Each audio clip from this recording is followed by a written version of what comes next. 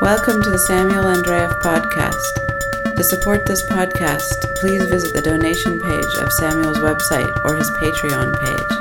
There are links in the description. Samuel's Twitter is @SamuelAndreeff. Chris Dench, thank you very much for agreeing to talk on this podcast. It's really good to get a chance to talk to you. Yeah, nice to be here. So I wanted to start things off with a question about the vernacular. And the reason actually that this came to mind was I was listening again to your piece Funk, and I noticed that you have a number. You often sort of have quotes attached to your scores, to your pieces, citations, things that help us have an idea of the world within which you were immersed during composition. And I couldn't help but notice that there's a quote from Thomas Dolby, from a Thomas Dolby song. And that got my attention because it's not a musician that you would often hear referred to in the sort of world of contemporary composition. So I wonder if we could start there. What is your connection to music of this sort, and how does it filter its way into your compositional world? Well, firstly, I should point out that those kind of references are usually digressive. I mean, the whole idea is to kind of push people away from the music so they come back towards it. And very often these quotes are kind of red herrings. The quote on that one from Thomas Dolby is actually because it's a pun on funk, because he's talking about funk as music, but also funk as being depressed. And so I like that idea of quoting a pun from someone else other than my own puns. In the context of this work, Funk, which is not particularly funky in terms of the musical language, but it does have a sort of propulsive energy that I thought had a certain Thomas Dolby-esque quality to it. I mean, I'm thinking of works of Dolby like Fieldwork, which are sort of vast orchestral palettes with long, sustained high notes. And you find in my pieces that quite often there's a popular music quote that sort of reflects back towards the music, but obliquely. I like oblique references. Well, it seems to me that if you look back across the history of Western art music composition, there's always been some form of a connection with the vernacular elements of some kind. In other words, elements of a popular language that are either transcended or incorporated, or that serve as a kind of a basis for some kind of elevated expression. And this, from a historical perspective, seems to have been the case right up to towards the end of the 19th century, and then you see it sort of suddenly drop off with the advent of modernism. I wonder where you think we are with that sort of schism. Yeah. I don't think it drops off with modernism. I mean, if you look at the first 50 years of the 20th century, you've got modernism going on precisely at the same time that all those English-speaking people, and in fact, Czechs and Germans are also wandering the countryside, notating folk song and incorporating it into their work. So at the same time that you've got Schoenberg writing Erwartung and Pelléas and things, you've got the early British folk composers creating things like the Fantasia on a Theme of Thomas Tallis, which admittedly is not folk, but Vaughan Williams incorporated a lot of folk sounds into the music of that period. It's really at the point of the Second World War, I think, that the divergence between the vernacular and modernist, what became the sort of major dominant voice in composition, really departed company. But ironically, that's also the moment when the convergence started, when the emergence of the popular culture in America and people like Elvis Presley started to be noticed by popular musicians. And, it's important to remember someone like Babbitt is actually a collector of American vernacular music. And over my lifetime, I've seen many things happen. I mean, I've seen things like the early music movement go from non-existence to being dominant. We've seen in the world of popular music, we've seen music go from being played on acoustic guitars to being played on complicated polyphonic synthesizers and assembled in people's bedrooms. And over that time, the music that people have been exposed to has become much broader. I mean, when I was a child, I was forbidden to listen to popular music. So I had to sneak out and listen to the Grateful Dead and John Coltrane and the horrible Beatles when no one was looking, because it was actually, I think, considered to be morally repugnant, that music.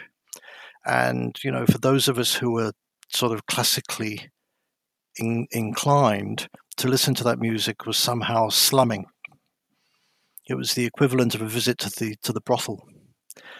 And it's interesting to think that over time, I mean, I worked in a record shop, and when I was working in records in the 70s, there was a real massive distinction between the people who wanted to browse the classical and the people who wanted to browse the popular musics. They were at the opposite ends of the shop. And over time, this has changed. It's got to the point where a lot of younger people today don't really draw any distinction between the vernacular and classical music. For them, it's just a spectrum. And sorry. The other component to this question about vernacular music is the idea of rootedness in a kind of indigenous culture, and the sense of connection that a composer might have with their own, let's say, their own aesthetic roots or their own cultural world. And I think that's also a form of the vernacular. And you see it in terms of the Second Viennese School and their profound attachment to Viennese music of all stripes, even though that may have implied, that may have also gone along with a certain distaste for actual popular music. Well, again, that's because, musics have a huge number of strands, and the modernists, most modernists I've met, do have, sentimental attractions for other musics. I mean, there is a cliche that modernists are kind of people wearing thick glasses who only ever listen to the most difficult music, but it's not really true. And I mean, I have an affection for a lot of musics, but I don't think many of them are kind of indigenous for me. I mean, I'm an Englishman by extraction, and most of the music that one might consider to be vernacularly English is pretty revolting and doesn't hold much interest for me.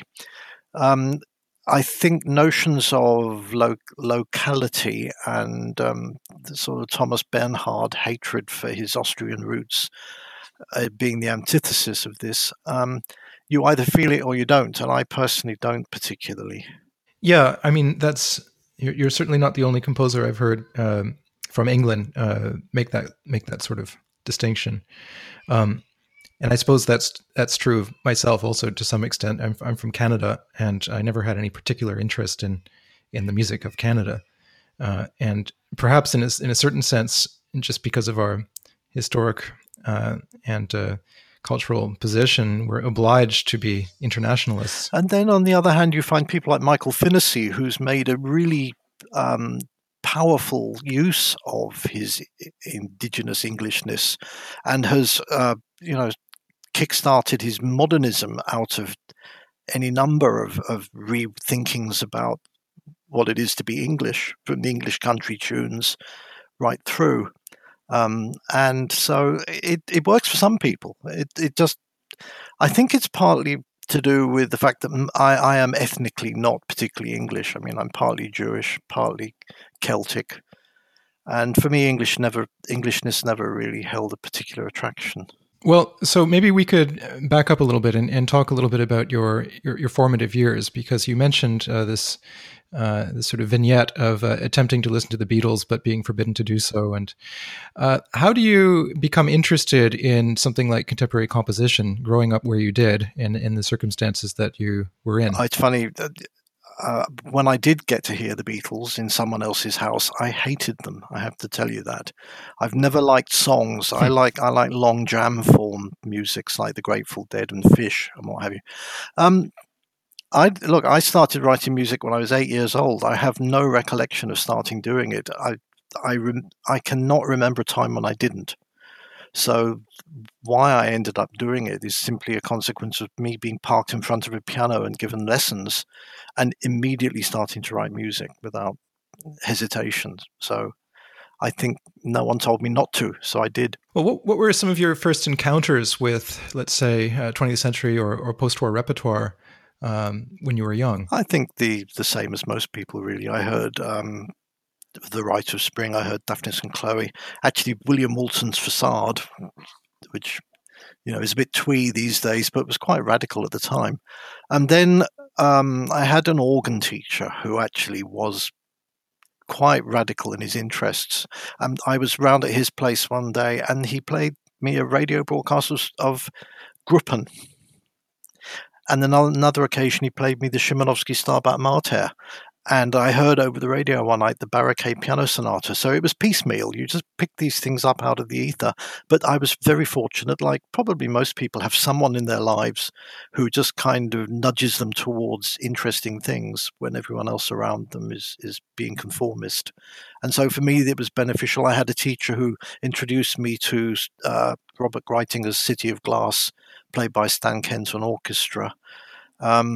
I'm just thinking of the ones that most particularly impressed me at the time. My father was interested in the music they played on the test card on the television. And the BBC test card at the time actually played really obscure classical music. And so I got to the first Rachmaninoff piano concerto I heard was the first one. And he developed a real passion for Alcan. Oh, yes. Of all people, yeah. And so I first heard Alcan when I was about 14. So, and I stumbled on all kinds of pretty obscure composers in my early teens. Ignacio Cervantes, who wrote all those Cuban dances. I came upon Benjamin Godard, Mompo,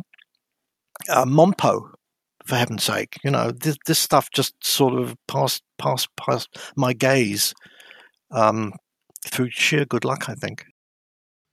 It's funny the things that one will tend to latch onto also as being a potential source of excitement or inspiration or whatever it might be. You mentioned Alcan, and it's music that's just so utterly strange in many respects, and yet also familiar enough in terms of its basic contours that it's not utterly off-putting when you first hear it. It's not alienating. That's true. Here's a funny thing, though. I grew up in Dover on the coast of Kent. It turns out that at exactly the same time that I was going to Folkestone to have piano lessons, Ronald Smith was 8 miles away making those recordings of Alcan, the original Ronald Smith recordings of the Symphony of the Concerto and the Festin des Opes and all those pieces at precisely the same moment that I was having piano lessons in the same town.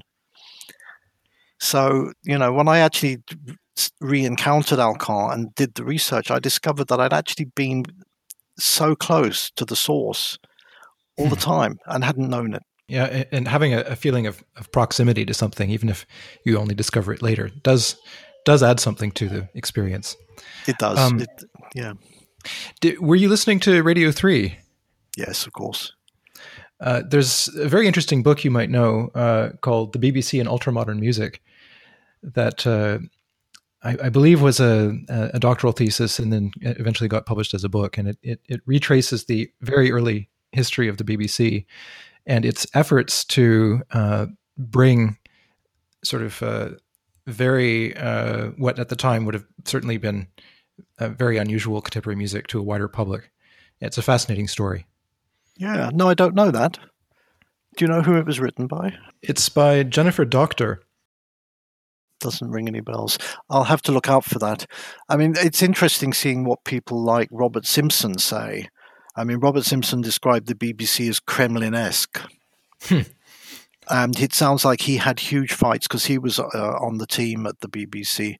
And I think there was probably virtually a civil war going on while all this was happening about promoting, as you say, ultra-modern music. And it's interesting that quite a lot of those recordings that the BBC just kind of put in the cupboard have just recently started to be re-released on the Lyrita record label. And so I recently listened to large-scale works by Humphrey Searle and I was trying to think what the most recent one, Peter Racine Fricker. Those sorts of works. and Robert Still. And so it's interesting that this material is actually seeing the light of day again at 50 years remove. That is quite interesting. I'd like to find out more about that actually, because it seems to me that the BBC at that time instigated a model that actually occurred in the UK earlier than it did in continental Europe, of the state effectively sponsoring and bringing to public attention things that were of high quality, but that would not necessarily have been popular successes. And sort of putting those resources into making sure that this music got some kind of a hearing, even if perhaps not many people would have been listening to these programs. I think there's, in hindsight, people remember it differently. I mean, my feeling at the time was that this music actually didn't get that much exposure, and that, you know, you had to make a special effort to go and hear it. And the proms usually had some interesting concerts that I would make sure I attended. But in retrospect, a lot of the more traditional composers are crying foul and saying that back then they couldn't get their music played. But that's not really how I remember it. And so I had to sort of seek out interesting performances of repertoire. But I did have the good luck of being in London all the way through the 70s, so I was able to attend the premieres of works like, all the Burt Whistle pieces. I heard Carmen Arcadiae Mechanicae Perpetuum, and I heard Melancholia, the first performance. So that was quite exciting. But I don't think it's entirely true that continental Europe was behind Britain on that, because one of the major things they tried to do in Berlin in the Reconstruction was to get the whole culture up and running again. And composers like Stockhausen and Zimmermann and Nono were all caught up in that German-speaking revival of culture. And so it might have been slower in France, but I certainly, Boulez was doing the Domaine Musicale concerts by the early 60s. So I'm not so sure the British were really that far ahead, unless you're really going back to, the late 1940s. Well, this would be going back even earlier than that, actually, in the period between the late 20s and 1936. And it is actually astonishing, the breadth and variety of what would then have been actually quite obscure composers that were getting a hearing on the airwaves. Oh, okay. Yes. Yeah. So, but that's not a story that is often reported upon. So I was very interested anyway to read more about the early history of the BBC. I'll look that book up. That sounds very interesting. I think what's happening today, and I'd very much like to have your perspective on this, is that sort of post-war model that you mentioned with the heavily subsidized radio orchestras in Germany and a little bit later in France and other countries seems to be collapsing all around us in Western Europe, in the sense that there's a progressive disengagement of the respective European states from supporting this kind of work, and the emergence of what I believe is a new model in which composers effectively have to build their audiences themselves, find their own opportunities, and simply cannot rely upon that level of institutional support anymore. I think there's a very banal explanation for that. My generation, I'm 67 now, my generation grew up in the 60s. We inhaled liberal left-wing thinking through our genes. The people who are now running a lot of the major institutions around the world grew up under the Reagan-Thatcher years. They're the people who are now in their 50s. And they inherited a kind of mentality of selfishness and personal responsibility, and the state as being a nanny state and wanting to reduce state spending. And so we're suddenly seeing what happens when the results of the 80s, the people growing up in the 80s having power, is actually negative. It's deleterious to the quality of culture. And I'm afraid, we are reaping as we sowed. Well, and so you have an interesting perspective on this too, because you've been resident in Australia for 30 years now, I believe. You're now an Australian citizen. Yeah. And I wonder how the situation looks over there. Oh, the situation here has always been fairly poor for contemporary music. I mean, there was a period in the 90s after I got here when one major composer, Richard Meele, who had previously been a Boulesian modernist, retreated from writing that kind of music and started to produce music that was more, sort of sounded more like Janacek, curiously. I mean, it was nice music, but for me, it was kind of conformist. But what that did was it opened the floodgates, and all the young composers of my age suddenly decided that modernism was bunk, and they repudiated it all as, technocratic fantasies of progress is the phrase that was bandied around at the time.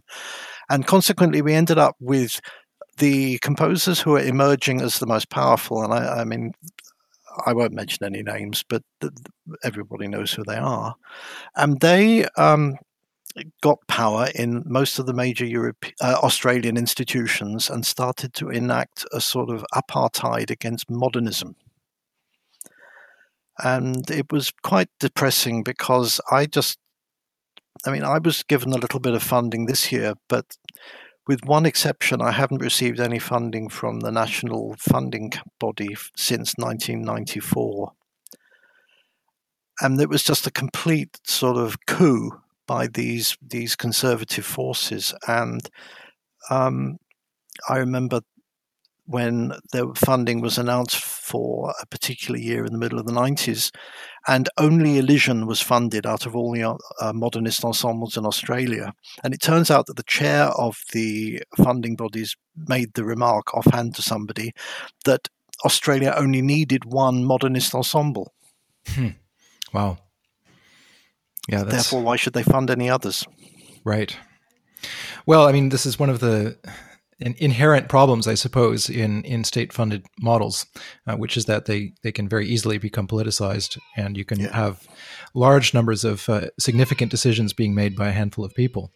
And that's basically what the situation is in France, actually. Yes. Although it's tilted more in the direction of modernism than perhaps would be the case in Australia. Well, that's a good thing. Yeah, well, the number of things that have been funded and supported quite generously by the French state over the past 30 or 40 years is quite remarkable. That's true. Yeah. So it's not obvious that will continue indefinitely, but so far. Yeah. Well, I'm musically a real Francophile, so it pleases me to know that people like Gérard Grisset, and Murail and others have been treated well on and off. Mm-hmm. And I think it was actually the EBU that broadcast Nunez Tiferet, which is one of the most remarkable things I've ever heard. And that would have been, I guess, in Strasbourg, probably. Oh, right. At the Musica Festival, perhaps. Yeah, possibly. It was in the mid-'80s. I can't clearly remember, I'm afraid. But for me, it was one of the great musical experiences hearing Tiferet. Yeah, no, there certainly have been a lot of good things done here over the years, that's for sure. And it's been a very good place to live. I've been here for almost 20 years. Yeah. And I've been able to benefit from that to some extent as well. Good. So, well, tell us a little bit about your work. So one thing that I find exceptionally intriguing about you, actually, is that you exemplify a certain ethos of independence, I would say, in the sense that you're not a joiner of clans or trends. And you really have plowed a very distinctive path during your compositional career. And in many respects, you've remained somewhat aloof from many of the sort of dominant currents, you might say. You've been associated with New Complexity, but first of all, that label doesn't seem to be particularly a cohesive one, and I'm not even sure how well it always describes your work anyway. So no, sorry. Yeah, go ahead. I mean, how would you situate yourself with respect to that? Well, I probably wouldn't. I mean, I think my problem is I'm not very academic. I mean, I like to think as deeply as I'm capable of about things, but I find a lot of academic discourse fairly tedious. And consequently, I've never really sought to be in a university environment. I don't think teaching is really particularly useful in the compositional world. In fact, I think it can be quite intrusive into people's personal developments. And so when I teach composers, I tend to just let them loose on my record collection. and just kind of guide them through all the. I mean, I've got 7,000 CDs sitting around me as I speak to you. And so I can pretty much guide people towards most things that they need to hear at the moment they need to hear them. But I wouldn't actually tell people anything stylistic about composition, certainly. And I find teaching quite unpleasant, and I don't like to do it. Although, again, if people actually come to me and insist that they want me to teach them, I will do it. But I think that's the main reason. I'm not really very academically inclined, and that has meant that I've just found my own way. And also, I think possibly people find me difficult to deal with for some reason. I can't possibly imagine why. I said that with a smile, by the way. What you said about the academic world resonates with me. It's always struck me as odd that a significant percentage of young composers go through the university system, particularly in North America, because it isn't clear to me that composition ought to be an academic subject. In fact, I don't think it is one, and it seems an odd place for composers to end up in that respect. But it's become almost a default position. And composition in North America has been shoehorned into universities for decades now. Yes. So, and that was one of the reasons I came to Europe, actually, was because I wanted to be in the sort of a conservatory sort of system as opposed to a university. Yeah. Well, I was going to say that's one of the things that astonished me when I went to Melbourne University to do my master's and my doctorate, and this was relatively recently. I didn't really bother with academe until then. I was being a postgraduate composer. They had to put us into a postgraduate seminar thread, and the composers had been put into the performance thread.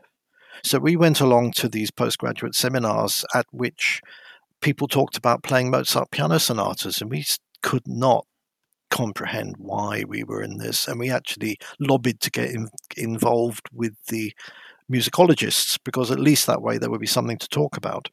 And eventually, after a while, we managed to end up having composers postgraduate seminars. But it was this idea that no one really knows where to put composers. Where do we fit? We don't really fit in at all in terms of academic structure. And I think that's probably true. It's very hard to situate composers in a institutional environment. One of the things that I think you can say about composition as a field is that it is an exceptionally difficult one, and it requires a certain level of fortitude in terms of one's character and a certain bloody-mindedness also, just to survive, to keep moving forward. And I suppose that the institutions, the universities, can be very attractive for many individuals in the sense that it provides a kind of bulwark against dissolution and having to constantly worry about material concerns. So you can understand it on that level. But you've kept going for decades with an extraordinary level of independence and a continuous flow of remarkable new works. So there's something in your character that's allowed you to do that, whereas many others would not have been able to. I suspect that's also what makes me difficult to deal with for institutions. Well, I've always defined a composer as someone for whom there is a music that is intolerably absent from the sound world out there. And then if that's the case, then, and you feel this obligation, kind of obsession to supply that music, then nothing's going to stop you. I mean, you could be utterly wrong. The world could be better off without your music, but that's not the call for me to make. I just feel obligated to produce the stuff, and it does make you bloody-minded, and probably more arrogant than I'd admit to. But it's either that or conformism. Yeah, it's hard to think of an option in between, and it's certainly the case that the contemporary composition world is awash in compromise and in conformism, and there are pragmatic reasons, I suppose, why that's become so widespread. But still, there are exceptions. There are wonderful people like Colin Matthews who, works hard on other people's behalf, probably as much as he works on his own. And so you see him orchestrating Debussy and pushing the work of people he approves of. Well, not approves of, sorry, people he feels deserve more visibility than they actually get, particularly women composers. He was, I think, the amanuensis for Britain at the end of his life. And Colin is just an extraordinarily generous man who gives of himself constantly. And so he's found a middle way that clearly works for him. I don't think I could be that generous. Well, let's talk about the very early years then, because I've often wondered what got you through the beginning stages of your career. And you were writing music that obviously was considered at the time to be on the fringes of what was doable. It was not in a particularly popular or trendy vein. That's an understatement. And performances, presumably, and correct me if I'm wrong, but they would have been few and far between. So how did you manage to get through those early years? Well, it's actually probably a great deal more complex than that. Back in the early 80s, the very early 80s, turn of the 70s, the 80s, when I first started to get performed, I was given a kickstart by the Society for the Promotion of New Music in London, which is this incredible organization that promoted lots of performances of wonderful music by British composers. And when I first started, everybody seemed to have decided that I was an acceptable modernist. But at the time, there was a gradual gulf emerging between the English modernists like Maxwell Davies and Burt Whistle and Oliver Nusson and these new, as you say, the new complexist sort of strange Fernie Hoian world that at the time people like Nusson felt very politically alienated from. And so when I started to get interested in Fernie Ho, I suddenly found that a lot of the musicians who I'd previously been quite chummy with withdrew their bonhomie to a degree. And so Oliver Nusson and I spent a lot of time in the 70s sort of chatting and playing each other music and just generally getting along well. And then after I heard Transit and started to become interested in that more, let's call it cryptic kind of music, I found that they sort of withdrew from my circle to a degree, and that made life much more difficult. Were you at the premiere of Transit? No, but was I? I heard it live in London, I think, yes. I can't remember whether these things were actually premieres. I've never really cared very much about that. It doesn't matter, but it's just that from what I understand, the early performances of Transit by the Sinfonietta were watershed events. They were, oh yes, and that recording has still not been reissued. They were absolutely gobsmacking, and they really separated people. You know, some loved it. I think the trouble with that music was that it was completely misunderstood at the time.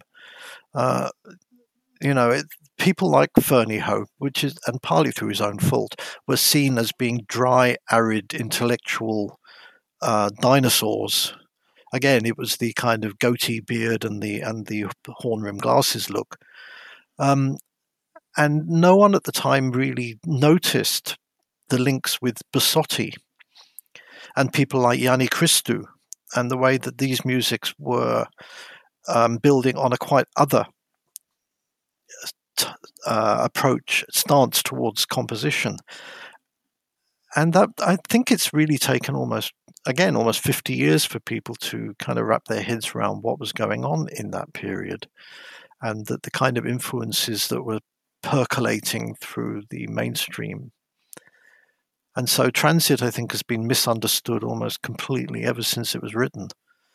Because, Transit actually uses these repetitions of sections with different instrumentations in each repetition, exactly as Bassotti does in Bergkristall.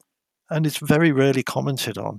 Yeah, that is surprising. I mean, I agree with you. It seems like there are many vital aspects of Ferniho's music that have not been properly understood. For one thing, it's always struck me as fairly obvious that he has a quite a wicked sense of humor. And for sure, yes. A very demented one also, actually. Yeah. And that surfaces regularly in his work. It's almost never mentioned. Time and Motion Study 2. Mm-hmm. Yes. Yes, that's the bondage piece. The performance instructions in the score of that piece are ridiculous. And I must admit, there's quite a lot of fairly wicked performance instructions in my pieces. And Brian gave me permission to do that. Mm-hmm. Absolutely, yeah. So, well, hopefully these sort of aspects of the work will begin to be properly appreciated. But when I attended one of the early performances of Shadow Time, which would have been in 2004 or 2005, there were sections of that work that I found absolutely hilarious, and in the positive sense, obviously. And it struck me as odd that it wasn't noticed. Yeah, I mean, there's humor in my music. But as Frank Zappa would say, but no one's really picked up on that. Michael Finnessy's written some very funny pieces. I remember he did a piece called Punch and Judy that was just hilarious. Well, I wonder to what extent the public discourse around your music and the music of other composers you've been associated with may have contributed to that to some extent. You mentioned, or maybe you didn't mention, but Brian's writings, for example, can be off-putting to many. The prose is quite torturous. There have also been a series of exceptionally interesting articles by Richard Toup, including the 4 Facets of the New Complexity, which incidentally was via that piece that I first heard about your work. Oh, good. Yeah. It was actually in a French translation in a book by Nicolas Darbon, called Brian Fernihow et la Nouvelle Complexité, in which large sections of the original article are translated into French at the back. And there's a chapter about you in there. And that's how I first came across your work. And it's an extremely interesting article, but it's not exactly written in the sort of familiar sort of fireside chat sort of register. I think you have to draw quite a clear distinction between what we write about ourselves and what others write about us. It's something I was thinking about with Xenakis. Xenakis wrote some of the most emotionally compelling music of the period, and yet you'd think reading his books that this stuff was purely mathematical. And it seems to me that quite a lot of what we composers write about ourselves, I don't know how you feel about this as a composer, but certainly I as a composer I'm torn between opening myself up and discussing the stuff as openly as I possibly can and protecting myself, sort of avoiding, particularly in the era of Facebook and social media trolling. I don't want to be trolled by people. I don't actually have a social media presence, so it's not really a problem. But I know certainly lots of other people don't want to bring hell down upon themselves. And I think that Xenakis wrote so extensively about the mathematical aspects of his music as a kind of smokescreen to protect himself from, as a kind of buffer. Let's say a buffer. In fact, Richard Toup, I think, talked about, using grids and things in our compositional processes as buffers. And I think talking about the mathematics in Xenakis was for him a way of buffering himself against the kind of attacks he was going to receive, which of course he did constantly. And it might be that what Brian writes about his work functions in a similar way, that it kind of keeps people at arm's length.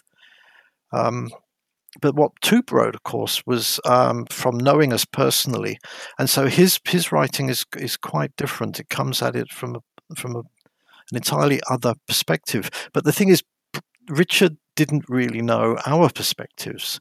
So he didn't really touch on the fact that I was writing what I thought was a kind of punk modernism, because I was so offended by the institutional, anemic, bloodless modernism that was going on in England at the time. The London Sinfonietta would put on concerts of pieces that were all sort of identikit, Maxwell Davies copies. And I think that the spirit in which it was written was not necessarily transmitted that well by Richard's article. And unfortunately, because that's become the canonical article on us four, I think there are misconceptions even today floating about out there. It could be. I mean, one of the aspects of that article that one can't fail to notice is that he takes a certain amount of time, and besides the interview portion, to lay out, as it were, the entrails of some of the pieces and show, in some cases, in quite a lot of detail, how they were actually put together. So there's a certain technical dimension to it. But that's Richard's thing, of course. Yeah. You know, I mean, Richard is the man who wrote the analysis of superscriptio that's longer than the score. Right. You know, so Richard took a certain pleasure in that particular demolition of pieces. Right. Yeah, and further to what you were saying about some of these writings being a certain form of smokescreen, it's the case also with other canonical books of post-war music. I'm thinking of Boulez on Music Today, for example, which is almost entirely unhelpful in terms of providing any actual illumination into what he was doing. Yes. And in fact, the examples he gives in the book are completely opaque, and there's no particular connection with any one of his compositions. And from what I understand, that was also an attempt, in a certain sense, to get people to not stick their noses too deeply into his processes. Yes, an obfuscatory stratagem. Yeah. Well, again, we composers don't really want to alienate people completely. We want them to be interested in the ideas behind the pieces, but I don't know that we particularly want them to adopt a sort of celebrity interest. You know, I think the cult of personality, which we have to put up with these days, is something that most of us composers try and retreat from. Yeah. Well, my own reaction to that, I suppose, has been, and maybe it's a cop-out, has been simply not to write about my work and not to talk about it very much, unless I'm specifically asked to, and even then I often don't do it. Partly because, well, it's an extremely uncomfortable exercise, and there's a prominent musicologist and author in France/Switzerland, Philippe Albérat, who has stated with a certain amount of dismay that composers of the current generation, let's say, seem to be very disinclined to any kind of public theorizing or publishing articles about their work, and it seems to have gone out of favor. And he sees this as an unfortunate development, so signaling a kind of disinterest in formalizing one's thinking and so on. I think that's the zeitgeist, though, isn't it? I mean, you can't formalize your thinking when the culture around you is reconstituting itself every 5 years. You need to be chameleonic in order to retain your position within a culture. Otherwise, you end up with someone like me who is not particularly chameleonic, and I find myself utterly marginalized. And one of the reasons why I do write about myself almost strenuously at the moment is because I can't think of any other way of getting attention to the music. Because, I don't get played anymore. No one in Europe is playing my works. This is partly, of course, as a consequence of 20 years of financial neglect by arts institutions in this country. I've not had the resources to actually spruik my stuff to musicians right around the world, and they haven't heard of me, so why would they play my stuff? So there's a kind of downward spiral of neglect to the point where the only way I can get people's attention to my music is to shout about it. And hopefully people who listen to me talking to you today will go and have a listen to some of the music, and that might encourage them to take it a bit more seriously. But the music itself isn't getting noticed, so you have to kind of put your head up and say, here I am, have a look at me. Yeah, I think that is true to some extent. And composers, especially with this progressive sort of withdrawal from state support and so on, do have the obligation to some extent to draw attention to their own work, and which one could see as an unfortunate development, but on another level, that's simply the way things are at the moment. Yeah. But so the idea that good work will naturally, of its own accord, attract an audience, unfortunately, does not bear any resemblance with reality. Well, again, we come back to the Thatcher-Reagan thing, that everything has to be commercial. You have to be a mercantile-minded. Everything has a commercial value. Therefore, you have to promote your stuff as a commodity. And, that's the kind of thinking that I personally will not engage in. And consequently, I don't commodify my music any more than I absolutely have to. And unfortunately, I don't have a publisher who can do that on my behalf and therefore not make me feel quite so dirty about it. Well, fortunately, there are some exceptionally high quality recordings of your work that are widely available. And you mentioned Colin Matthews earlier, and we have to talk for a second about the NMC CD of your work, Ixlands. And one thing I would say to anyone listening to this is you must immediately listen to Ixlands, the piece, which is, and I do not say this often, but it is a magnificent work. It truly is. Thank you. And I think it should be heard by everybody. It's also, from what I understand, it marks somewhat of a turning point in the sort of evolution of your style. And you've commented that it came partly out of your relocation to Australia and the somewhat new, let's say, situation that you found yourself in with respect to, let's say, the dominant aesthetics that were at play at that time. I wonder if you could talk a bit about how that piece came about and what it reflects in terms of the evolution of your work. Yeah, I mean, you've picked the right piece there. It exists, as much as anything, that piece exists because of Darryl Buckley. Darryl Buckley is the artistic director of the group Elysian. He was visionary far beyond anybody else in Australia at the time. He has commissioned works from any number of composers, which are really significant. I mean, James Dillon, Richard Barrett, particularly, of course, Lisa Lim. And it's thanks to him that many of my works were first heard in Australia. And it's thanks to him that my work was heard at all through the 90s and the early 2000s, because no one else was showing any interest, which might, of course, have been a consequence of Elysian being interested. And I think there was a certain kind of repudiation on the part of the more musical establishment in Australia towards Elysian. But Darryl ran that ensemble brilliantly and continues to do so. And Ixlands came about because of that. It also was the piece in which I finally became totally sick of the kind of criticisms that were put forward of the way I had previously notated my music. I'd attempted to notate it in a way that would provoke personal engagement and rubato performances and a kind of decoding of the notation creatively.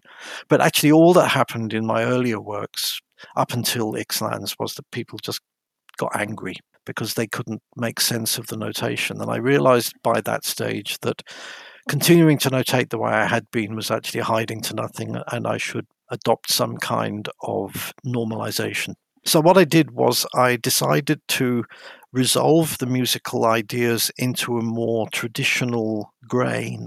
I mean, I didn't change them in any way. I just started notating them with less sophisticated rhythmic distinctions. And Ixlands was the first piece I wrote in which I adopted this newer way of presenting the material. And I stress the material didn't actually change. It was solely the way I presented the notation that changed. And Ixlands for me was very important in that regard. Also, it was the first piece I think I wrote in 20 years that had a voice in it. So for me, it was a revisiting something that I'd done previously.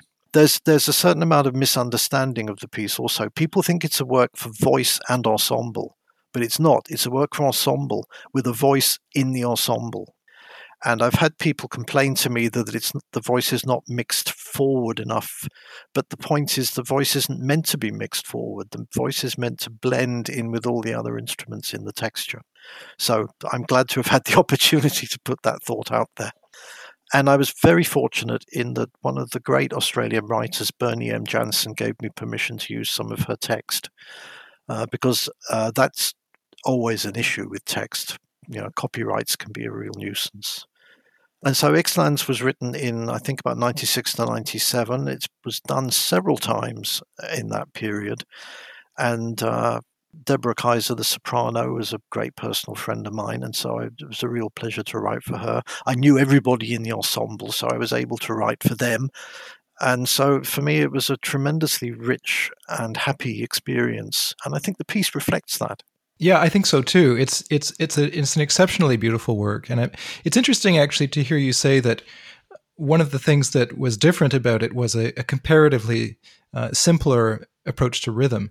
But it struck me also listening to it, and I have to say also as a sort of proviso that I don't have an encyclopedic knowledge of your work, so there are some important pieces that I have not heard, so you can forgive me if this is not accurate. But it seems that there's more of an emphasis on heterophony with, let's say, a certain focusing on harmonic fields, I suppose. Yes. And also with melodic intervals such as the octave, and also the sections in which you have a kind of a folk-like, gamba-like drone in the background. Yes. Supporting the voice. Bowed vibraphone, yes. Yes, exactly. Can I just contradict you there? Please do. I didn't simplify my rhythms. I simplified the presentation of my rhythms. The rhythms are exactly the same. I should explain. I work in time-space. My pieces are written entirely in seconds. When I first create them, they look a bit like one of those early Klaus Huber pieces. And then once I've actually written an entire section, I will go back and very carefully demarcate the mensural durations of each of the notes. But the actual music, the music written in time-space, doesn't change in the slightest. What's happened, and particularly happened in Ixtlans, is that I decided that I would make slightly less accurate demarcations of the difference between a septuplet and a sextuplet, say, or I would actually divide something into 12 instead of 11. And it just resulted in a slightly less gritty, confronting rhythmical notation. But the actual music that sits behind it did not change an iota. But I had to make that concession because performers were just they were uncomfortable with the presentation of the music when it was written in a more complicated notational fashion. But as I say, the actual music, the way I wrote the music, didn't change in the slightest. Was that something that you pursued after that piece? In other words, did you then return to a more, for want of a better term, sort of high resolution rendering of these time-space proportions? Not really. I think the notation in Ixtlans presages everything that came after it. As to the harmonic fields, I'd always worked with harmonic fields. I think what I did with Ixtlans was contract them into a 12-tone language instead of a 24-quarter tone octave.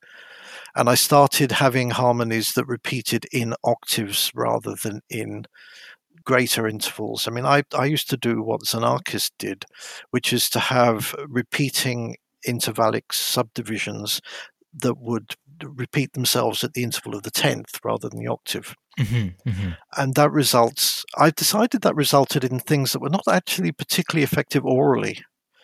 And one of the reasons I actually compressed these harmonic sets back into octaves is because it makes them actually more palpable.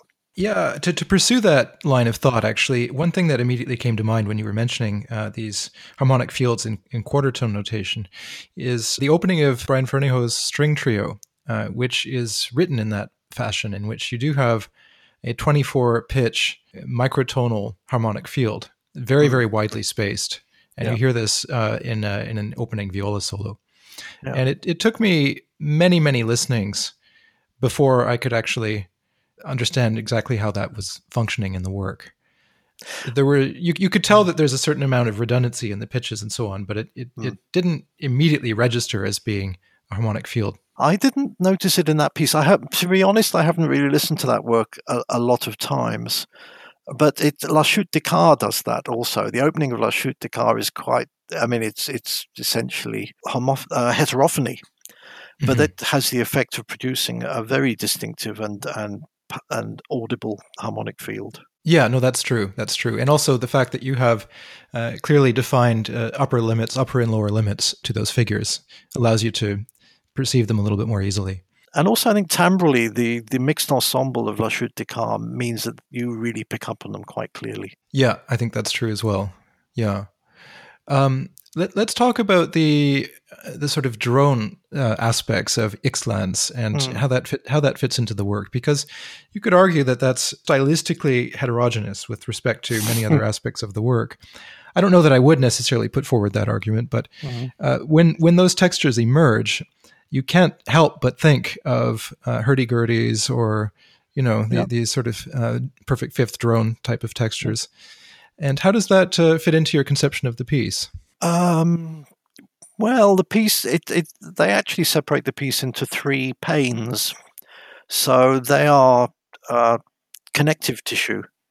And I just essentially compressed the musical line down to a single melody. So I excluded all the other processes that have been going on either side of them. And okay, look, I'll be absolutely honest. One of the reasons the drone is there is to make the pitches easier for the soprano to sing. I know that's brutally banal, but actually vocal music, I wanted her to still be in tune when the ensemble came back in. And one of the simplest ways to achieve that is to actually have a drone. But then having decided that, it also became a creative feature. And so I was able to actually compose with that. So the answer to your question is it was a practical issue that I then turned into a compositional one. Well, I wouldn't call that a banal consideration, because in a certain sense, well, composers are always obliged on some level to be pragmatic. And especially with vocal music, it's true. It can very quickly be a problem if there's no way for the soprano or the singer to be oriented in the work. And also, having heard things like Jamilu Bupasha and other soprano solo lines in No, I thought it was a particularly beautiful sound. But I'm also very keen on those bowed metal sounds, the bowed vibraphones, bowed crotales. I find them really beautiful, and I wanted to have that in there. But I didn't want both of those connective tissues to have the same timbre, so the other one has strings. Yeah, well, it works beautifully well. And actually, what we could do at this point in the podcast, I'll play an excerpt of the piece so that listeners can hear what the work sounds like.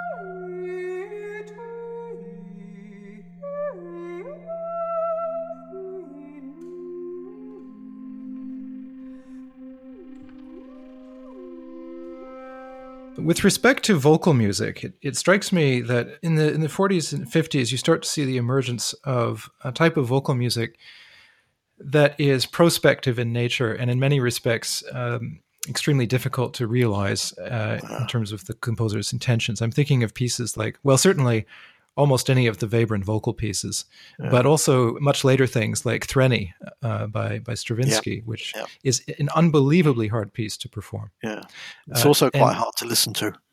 It's also quite hard to listen to, yeah.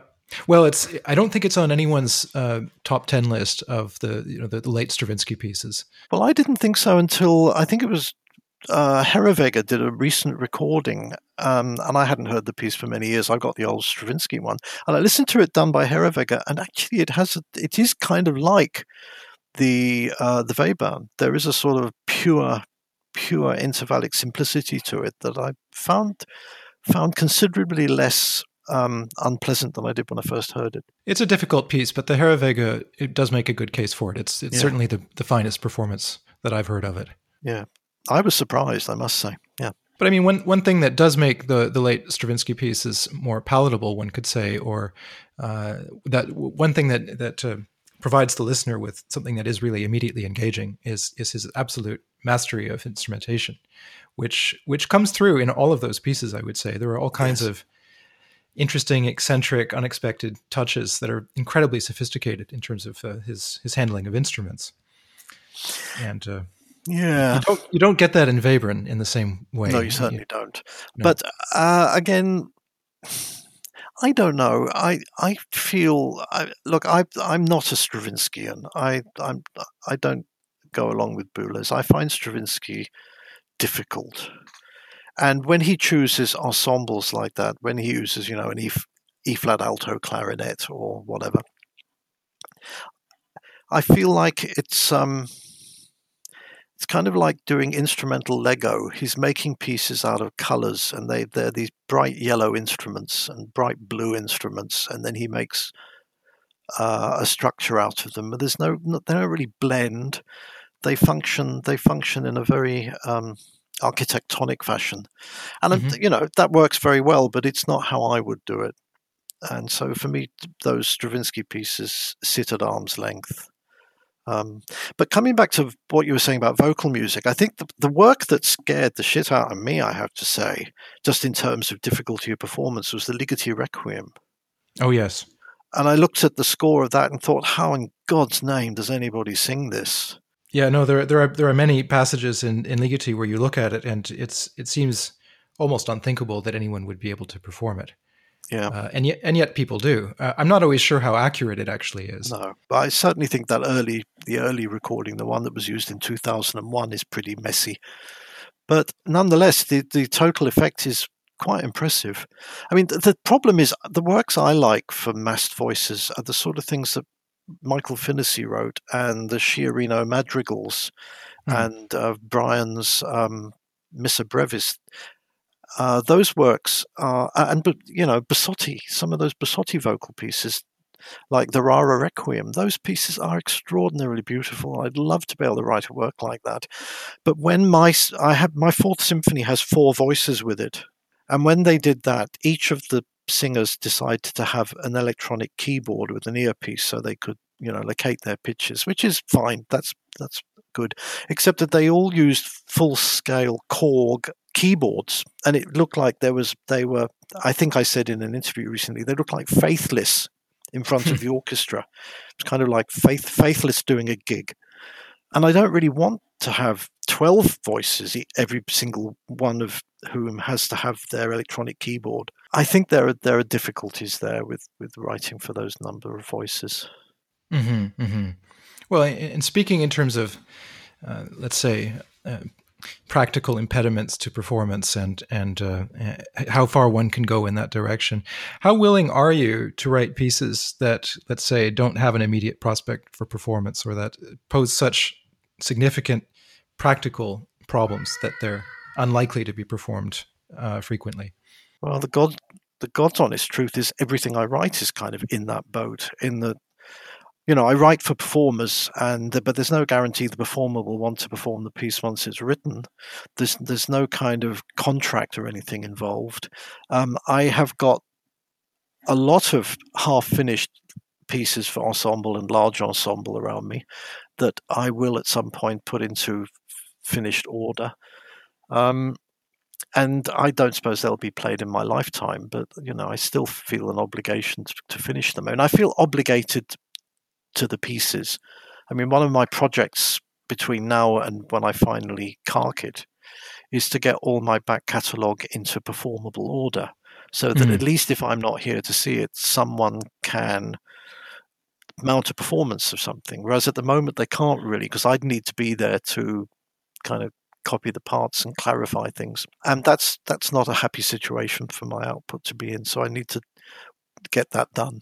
Funnily enough, a friend of mine said exactly the same thing to me just a week or so ago. So I think it's something that composers over 60 start to think about. Yeah, I mean, there are certainly many instances of composers not properly attending to the more sort of archival aspects of their work. Moderna is one instance of that, where the scores are in terrible condition. That's very difficult to get a correct performance material and so on, and many of them are handwritten and very, very fragile. And we've seen that can. I mean, that's not the case for your work. I mean, your scores are very well presented, and many of them are available on your website and so on. But you can see that can be an impediment to performance. Well, and also, my Fourth Symphony is on A0 paper, which means that it can't be mechanically reproduced very readily. So I'm going to, at some point, have to sit down in front of Dorico or Finale or something and actually transcribe the whole thing into electronic form, so that someone further down the line can actually perform it if need be. And that's a scary thought. That's a year's work in itself. Yeah, I suppose it comes down to deciding how you want to use your time as a composer, because one could say, well, I'm going to take all of my available time and simply produce new works. But in many cases, one is obligated also to spend time ensuring that recordings exist, ensuring that the scores are well presented, published, or properly copied, and so on. And I think people don't really realize just how incredibly time-consuming all of that can be. Yeah, especially if those was without publishers. Not that people with publishers necessarily do that much better, but at least someone like Brett Dean, for example, has got a publisher who can do at least some of that work for him. And also, he's a very quick composer, I think. But I did actually decide several pieces ago that I was going to stop accepting requests for new pieces. And then every time someone asks me, I kind of change my mind and break my rule, write a piece.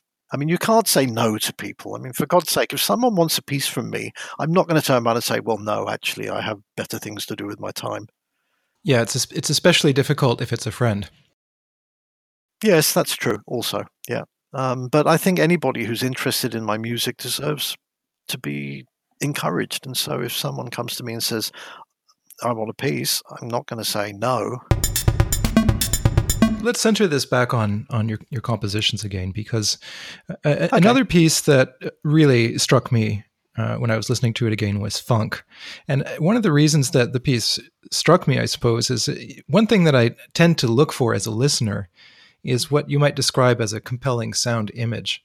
In other words, something that simply sounds like nothing else. Gestures that are immediately compelling, let's say, from the very beginning of a work. And when I say a sound image, I'm referring to things like that famous brass chord in Gruppen that swings around the hall, or the very opening chord of Plis de l'Empli. Like, these are things that you can't forget because they're so unique and striking. Yeah. And that it would seem to be an obvious thing to strive for, but it seems actually it's very difficult to achieve a striking, original, powerful sound image. Well, I don't think in those terms. I mean, I hear constantly new pieces that have striking singular sound images, but nothing else. And I've never thought in those terms. I always think in terms of polyphonic lines and architectonics and the like. I'm a top-down composer. I work out the structures of my pieces. I describe my pieces to people as force fields into which I sprinkle the notes to make them audible. And so those kind of moment-to-moment sonorous events are kind of a byproduct of the process of doing that, and so they're very happy occurrences, but they're not actually something I go out of my way to achieve. They're a byproduct, as I say. I appreciate it when people like those sound things, but they are part of an unfolding tapestry of sound, and so they're momentary beauties in something else that's unfolding. And that's how I like them to be. So, in Gruppen, that chord does kind of emerge from context really beautifully. But I do hear other pieces, and there are quite a lot of examples in the Spectralists, actually, where you'll have absolutely beautiful moments that are separated by fairly dull sections that are not as engaging. But, so for you, those sort of instances must emerge organically from the precepts of the piece, and not be something that one would strive for per se. Well, I quoted somewhere, I read Tristan Murail somewhere saying that what people are going to end up doing if we're not careful is just moving sound around.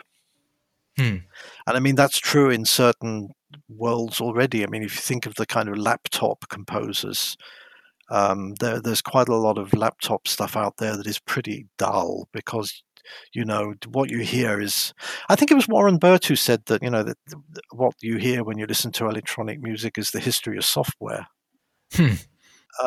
So I'm a bit cautious about these moments, these sort of epiphanic moments of extraordinary beauty, because as I say, they have to be emergent from context rather than kind of shoehorned into context. Right. Yeah, I would agree with that. Nevertheless, I mean, I mentioned funk at the outset of this, and it strikes me that, I mean, nothing does sound like that piece. It is, and it's hard to imagine that. Well, I also understand that it was originally intended for contralto, E flat contrabass clarinet, and it's been done in a bass clarinet version. Yeah.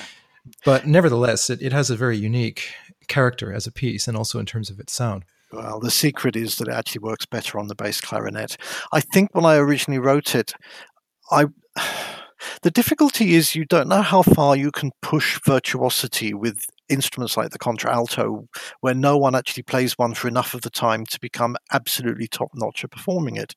It's not a criticism of performers, but if you're a clarinetist and you have a contralto, you're not going to play it more than once a week. Mm-hmm. Because there's just no parts in orchestral music for it. You might play it in a wind band, but other than solo repertoire, of which there's scarcely any, there isn't really any reason for getting it out of its case. And so when I wrote funk, I was very cautious about the top end. I didn't write a lot of ultra altissimo notes because I wasn't sure how controlled they were going to be for a performer who didn't play the instrument that frequently. And so I actually kept the tessitura fairly low. I think it goes up to about an A. And on the contralto, that's actually not a very high pitch at all. So when the piece was played on the contralto, it was a bit disappointing because that very high shrieking sound towards the end on the contralto doesn't really shriek. And so it actually works better on the bass, and I encourage people to play it on the bass these days rather than on the contralto. On the rare occasions, there's even a choice.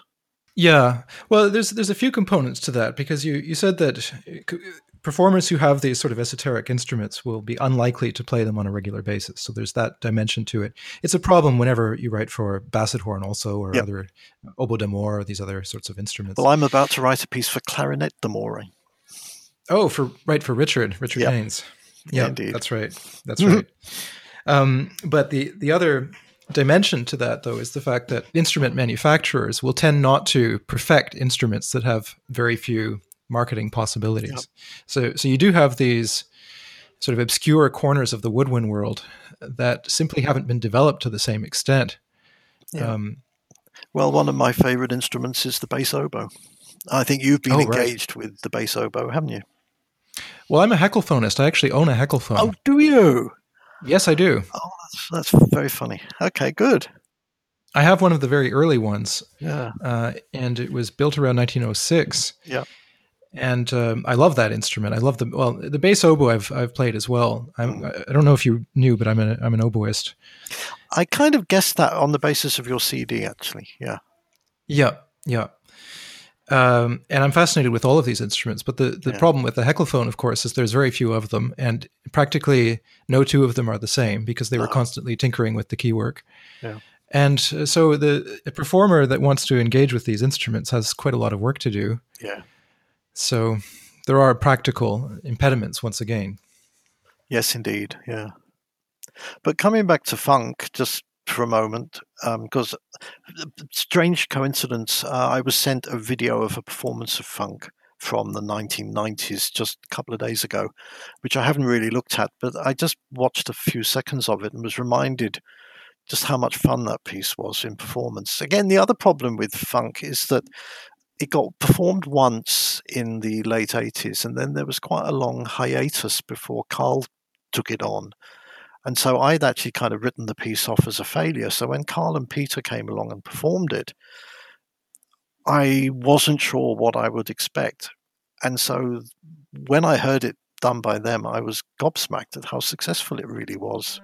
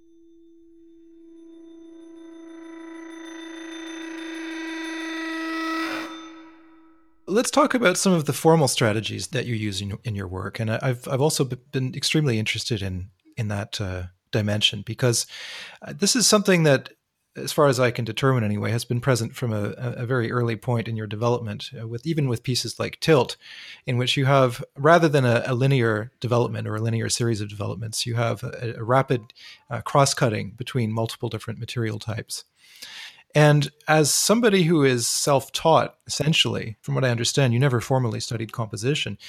You would have had to develop all of these formal approaches, either intuitively or at any rate of your own volition.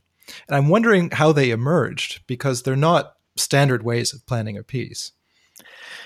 Well, I did have some composition lessons, and I think the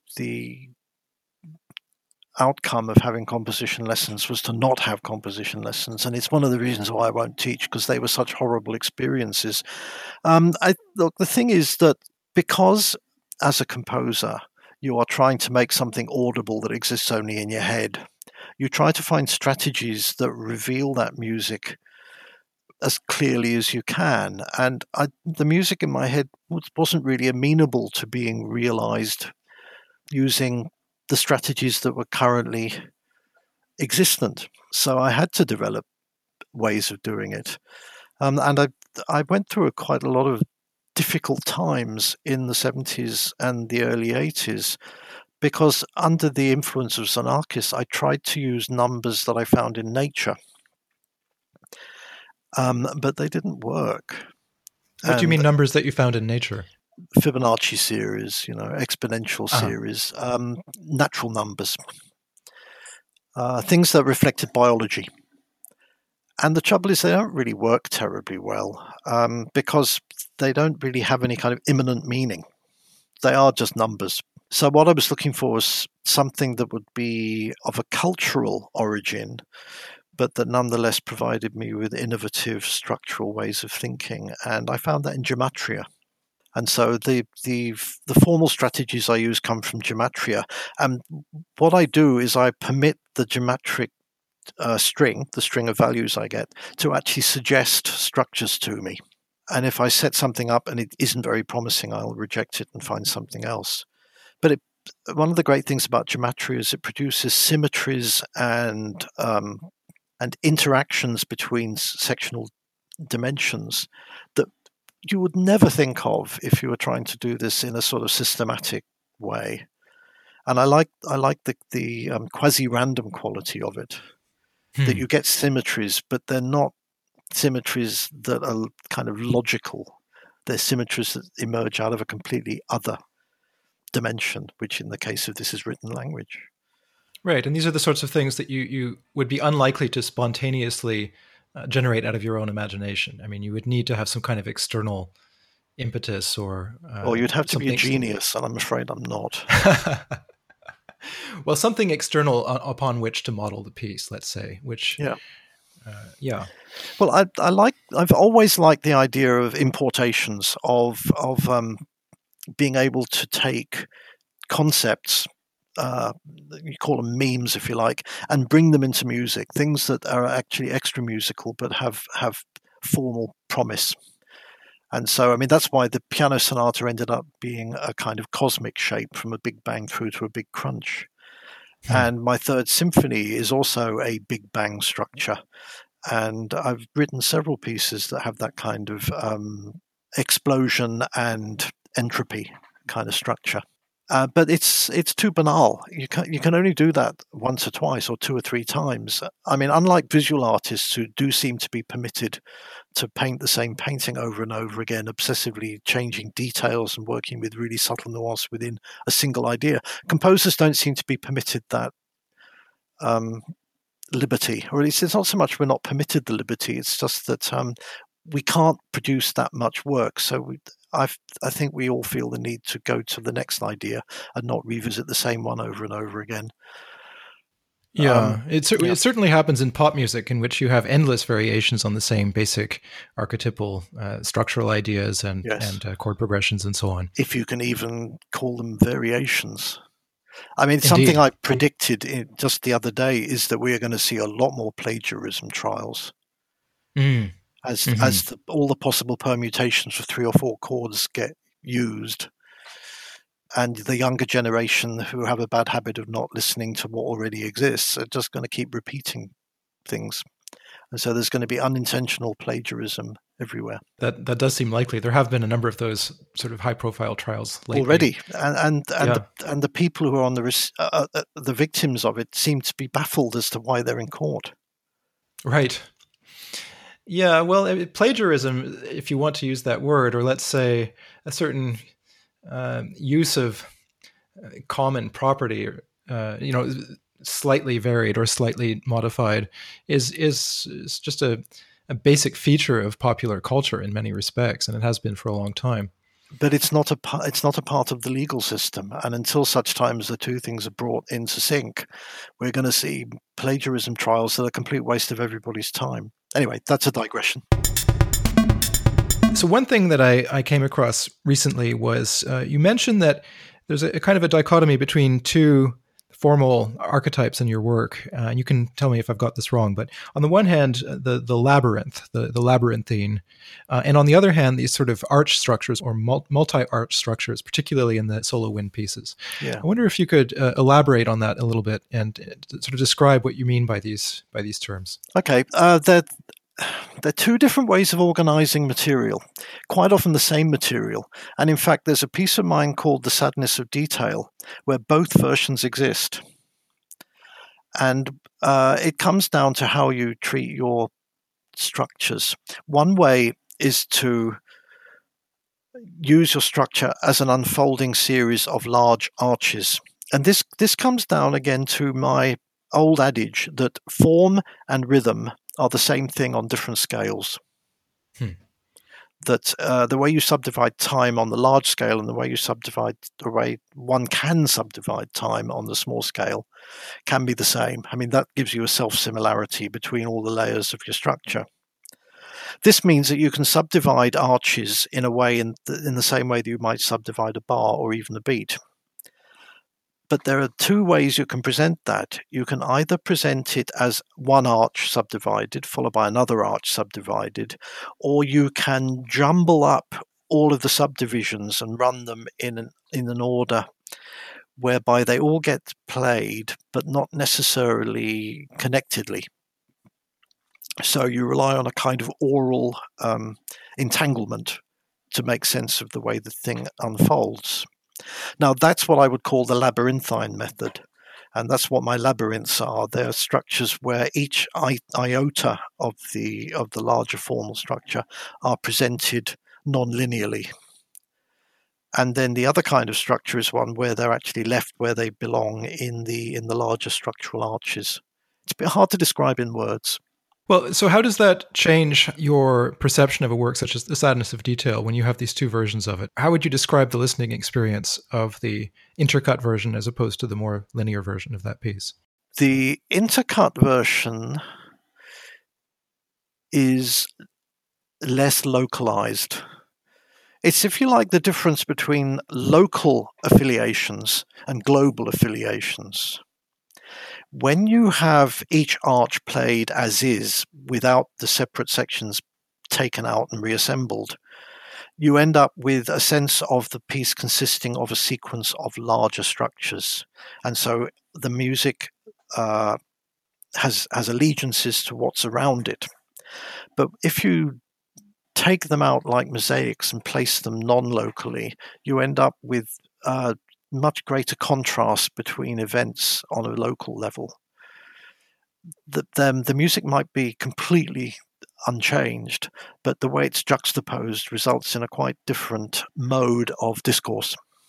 Mm-hmm. I've only heard the recording that's on Score Follower of that piece, so I can't compare the two versions, but I'd be very curious too. I have got a recording of the other one. I'll send it to you. Mm-hmm. Yeah, I'd love to hear that. Yeah. So what are the projects that currently lay dormant, or what are the things that you would like to do at this point? So I understand that at this point you have a bit more time on your hands, and then you're less bound up with, let's say, things that you have to do in order to make a living than would have been the case. Yes, that's true. Yeah, I'm a retiree. So does that provide you with more opportunities to realize projects and do things that have been sort of on your to-do list for a long time? Yes, I mean, it has to be said that I'm also very slack, and that my slackness kind of expands to occupy all available time. But I do actually get more done these days. I have the problem has always been that when I've had to earn a living, like most composers, I've had to do pieces and put them on the shelf. When another work came along, someone would ask me for a piece to be performed in 6 months' time, and the piece I was working on would then have to be put on the shelf and probably not returned to. And so I've got a shelf of a whole host of pieces that are, a quarter, a third, a half written. And one of my projects is to go back to them. But the thing is, I don't think I can recapture the original version of the piece. So a project of mine is to actually cannibalize these works and make completely new meta works out of them. And just sort of reconsider the material in the abstract and deal with it differently. Mm-hmm. Which you've done with an early string quartet, turning it into a 65-minute long piece. I have, yes. In fact, I haven't shown you the score yet, have I? No, I haven't seen that one. No. No, I'll flick you that one. It's still being engraved. My colleague Andrew Bernard is engraving it in Lillipond at the moment. That was a very interesting challenge, though, because I'm trying to rewrite a piece that I originally wrote in 1985 without compromising the original material, but improving on the technique by 30 odd years, and that's been very odd. Well, let's go back to that then. Sort of the earlier stages of your work. One thing that intrigues me, especially with respect to people who are largely self-taught, is when you're beginning, how do you go about it exactly? I mean, because if you were to follow let's say a more traditional scholastic / academic approach to composition, you would typically begin by learning counterpoint, harmony, and so on, and then working your way through to more recent things. In the case of autodidacts, if I can use that term, sometimes the apprentice stage, let's say, runs parallel with the creative development. The two things happen simultaneously. Was that the case with you? I think it was. I was actually going to disagree with you, but actually now I don't disagree with you. I think that is probably true. When I look at my early pieces, they look embarrassingly crude. But that was actually partly also because I was writing them without the hindsight. I mean, when I think back to those pieces today, they feel crude, but at the time they didn't. And also one of my intentions was, as I mentioned, to produce a sort of punk modernism, something that was rough around the edges. I used to call it the wire wool effect, to produce counterpoint that was jagged and unblended and messy. And I did that because I was so outraged by the sort of blandness of what was being written by composers around me. I'm not the good composers like the Nussens of this world, but an awful lot of others who were really not that good. So it didn't feel at the time as if these things were incompetent. But I was pushing my luck, I think, in trying to write what I was writing. I was actually quite deliberately not being terribly observant of limitations of range and dynamic and technique, because I just didn't feel like letting myself be inhibited by that, because it seemed to me those inhibitions were actually part of the problem with all this bland music. Mm-hmm. But there are limits to these things. But I think autodidact is a difficult concept because, I did have musical training. I did learn counterpoint and all these things. I think the point about a self-taught composer, as much for myself and probably people like James Dillon, is not that we didn't have composition lessons. It's just that they didn't supply us with what we needed. And we are autodidacts in that the things that you hear in our pieces are the things we have found for ourselves, not the things that our various composition teachers. I mean, for heaven's sake, when I was at City University, I was given as a composition teacher the lovely but completely flappy Alfred Nyman, whose music and mine are at the absolute opposite ends of the spectrum. He's part of that kind of rather blousy Yehudi Menuhin school of musical spirituality. You know, I mean, there's a term we use these days. I'm just trying to think what it is. I think of it as being kind of arrogantly holy. Jonathan Harvey was a bit prone to this. I was very fond of Jonathan, but he could do it a bit. Humble brag. Oh, right. They were humble braggers. That's the term.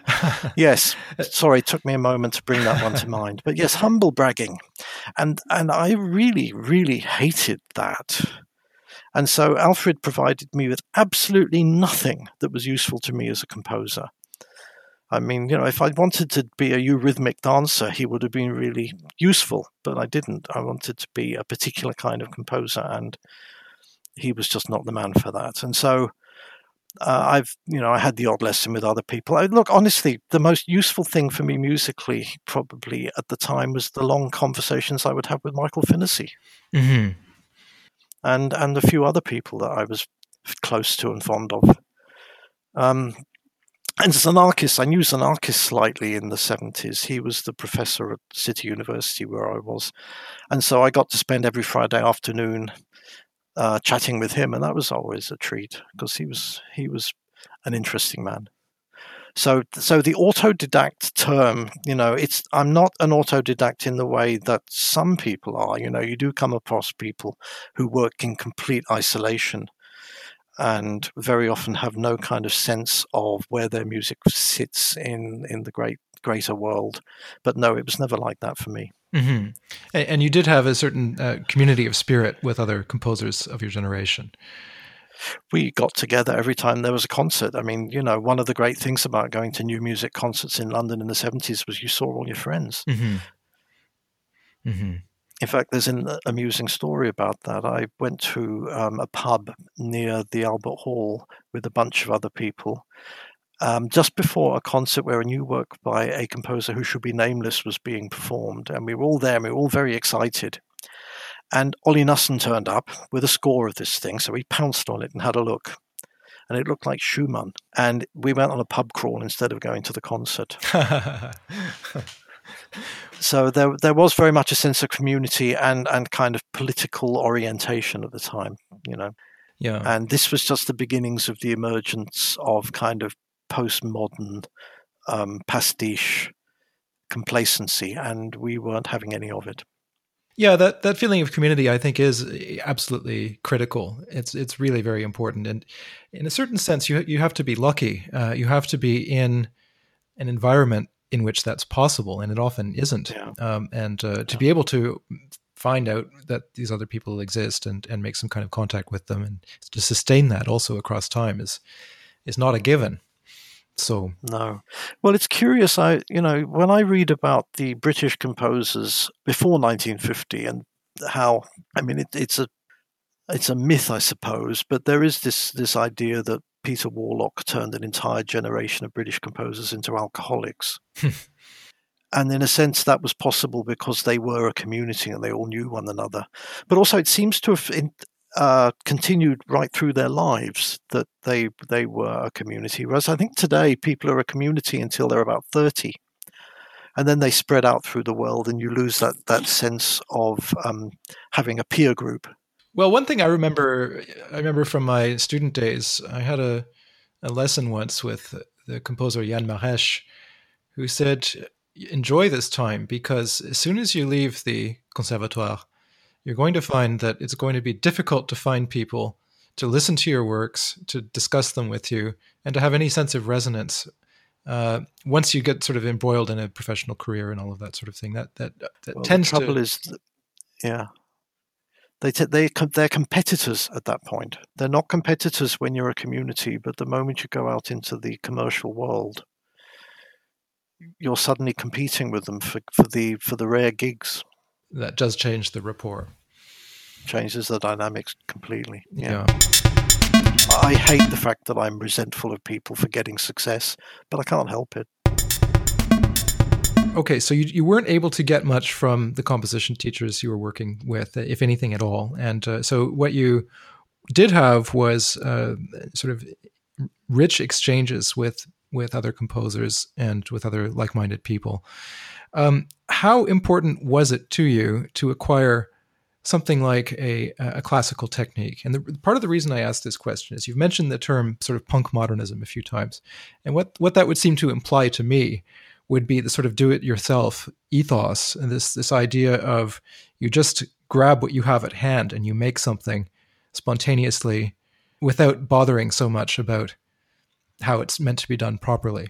I don't know about spontaneously, but in general, yes, I think you're right. I mean, I meant punk modernism primarily in the sense of it being fuck you modernism.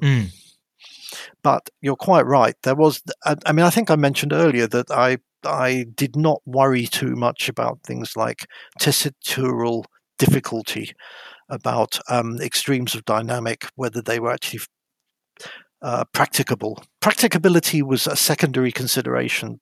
More importantly was to somehow get your vision out there.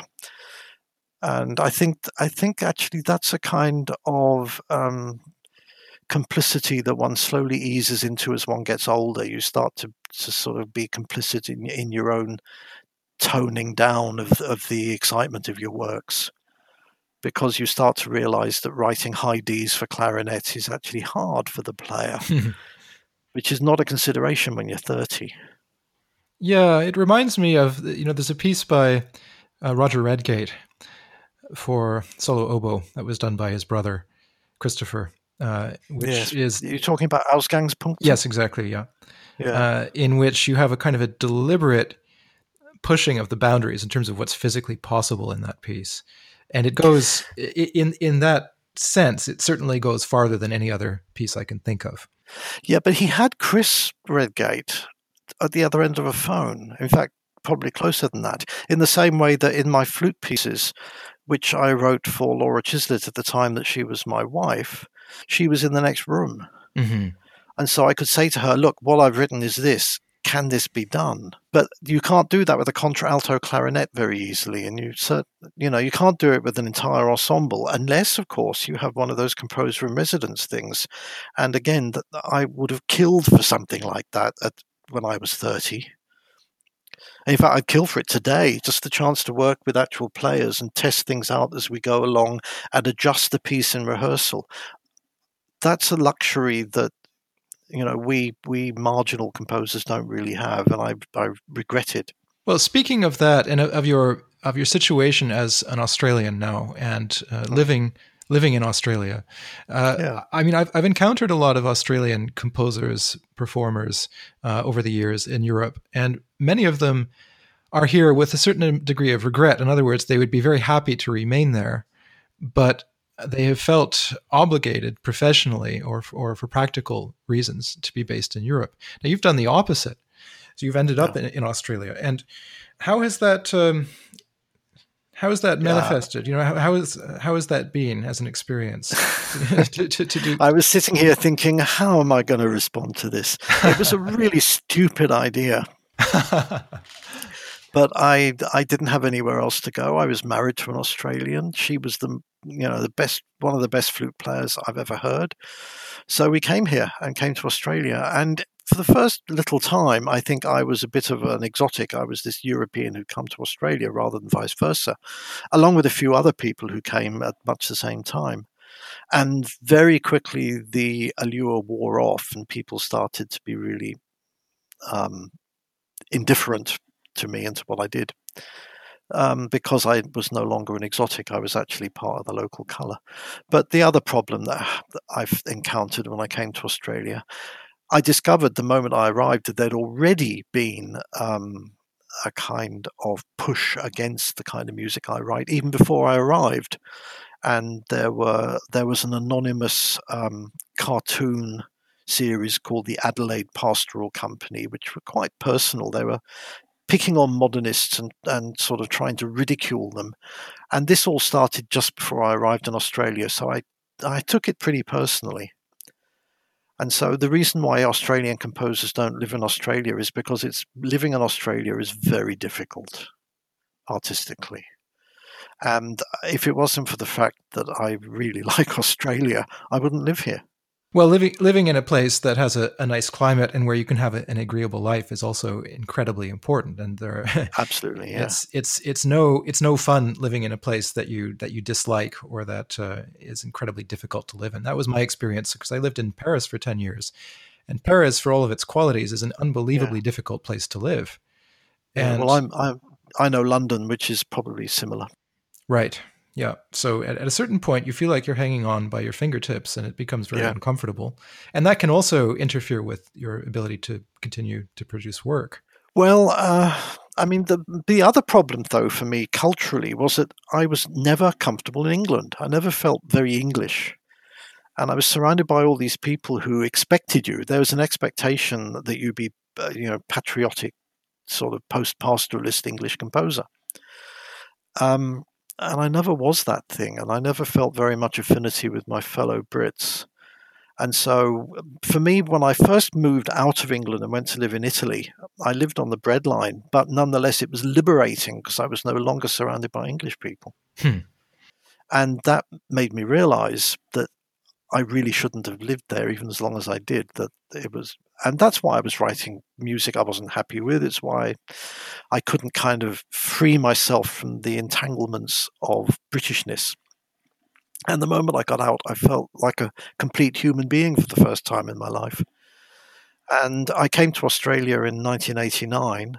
I went back twice in 92 and 95, and I haven't been back to Britain since. And I have no interest in going back there. No. Huh. And what about Europe? Oh, well, that's a different question. Europe in the 80s was a very appealing place, but I've watched it slowly change from a distance. And I'm not sure that I would really want to be in Europe anymore. I mean, if I were to live in Europe, I'd want to live in Italy, probably. And I just don't think Italy is a particularly welcoming place at the moment, and probably won't be for a generation. Yeah, I think in many respects that's true. I mean, there are pockets where you can still have acceptable conditions, let's say, to live and to work, but it is becoming increasingly difficult.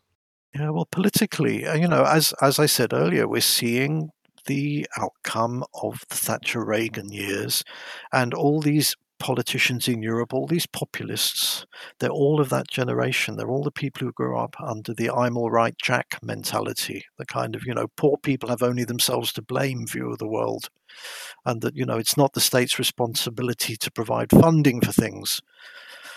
So, that's their mental template, in the same way that we baby boomers had the mental template that liberalism was the way that the world should be wired. And so, I just think Europe at the moment, in fact, most of the world, including Australia, I have to say, is fairly inimical just at the moment. Well, one thing that's emerging out of this current situation we find ourselves in is there is an increased reliance upon electronic media, the internet, and these sorts of virtual communities. And in a certain sense, one could argue that it matters less now where one lives than it would have 20 or 30 years ago. Unless you're Chinese. Yes, that's true. Or North Korean. Well, I think that particular kind of censorship is going to get exported. I mean, we're already seeing Hungary going down that road with the kinds of laws that are being enacted.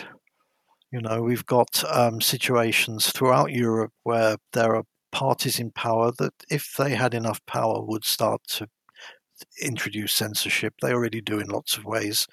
There things like gay marriage is being wound back. There's a really powerfully repressive force running through the world at the moment. And again, I blame it on the 80s. Yeah, these are massive historical forces in a certain sense that you're describing. And as an individual, I think the best thing one can do to sort of buffet oneself against these sorts of encroaching impediments on personal liberty and many of the things that we take for granted is to simply to live a good life and to try to make honest and authentic decisions about what you will and won't do. And artists can play a role in that. I'm absolutely convinced. Well, this is why I continue to try and write the pieces I write. Yes. Well, also, I mean, when you have a sense of what composers went through, composers like Bartók, Weber, and Varese in the 1920s and 30s and 40s, and the atrocious lives that many of them led, the extreme difficulty they had of getting anything performed, and the constant sense of public derision or irrelevance and so on. Bartók's last couple of years are heartbreaking. Yeah, so if you have that in the back of your mind as being something that was actually normative in the first half of the 20th century for many modernist composers, in a certain sense, we have a sense of things declining and becoming gradually more difficult in 2020. But at the same time, many of us are far from having had that level of tragedy in our personal lives. Yeah, exactly. Yeah, there was, I mean, it was a sort of golden age for a while there, and now we're just waiting to see what comes next.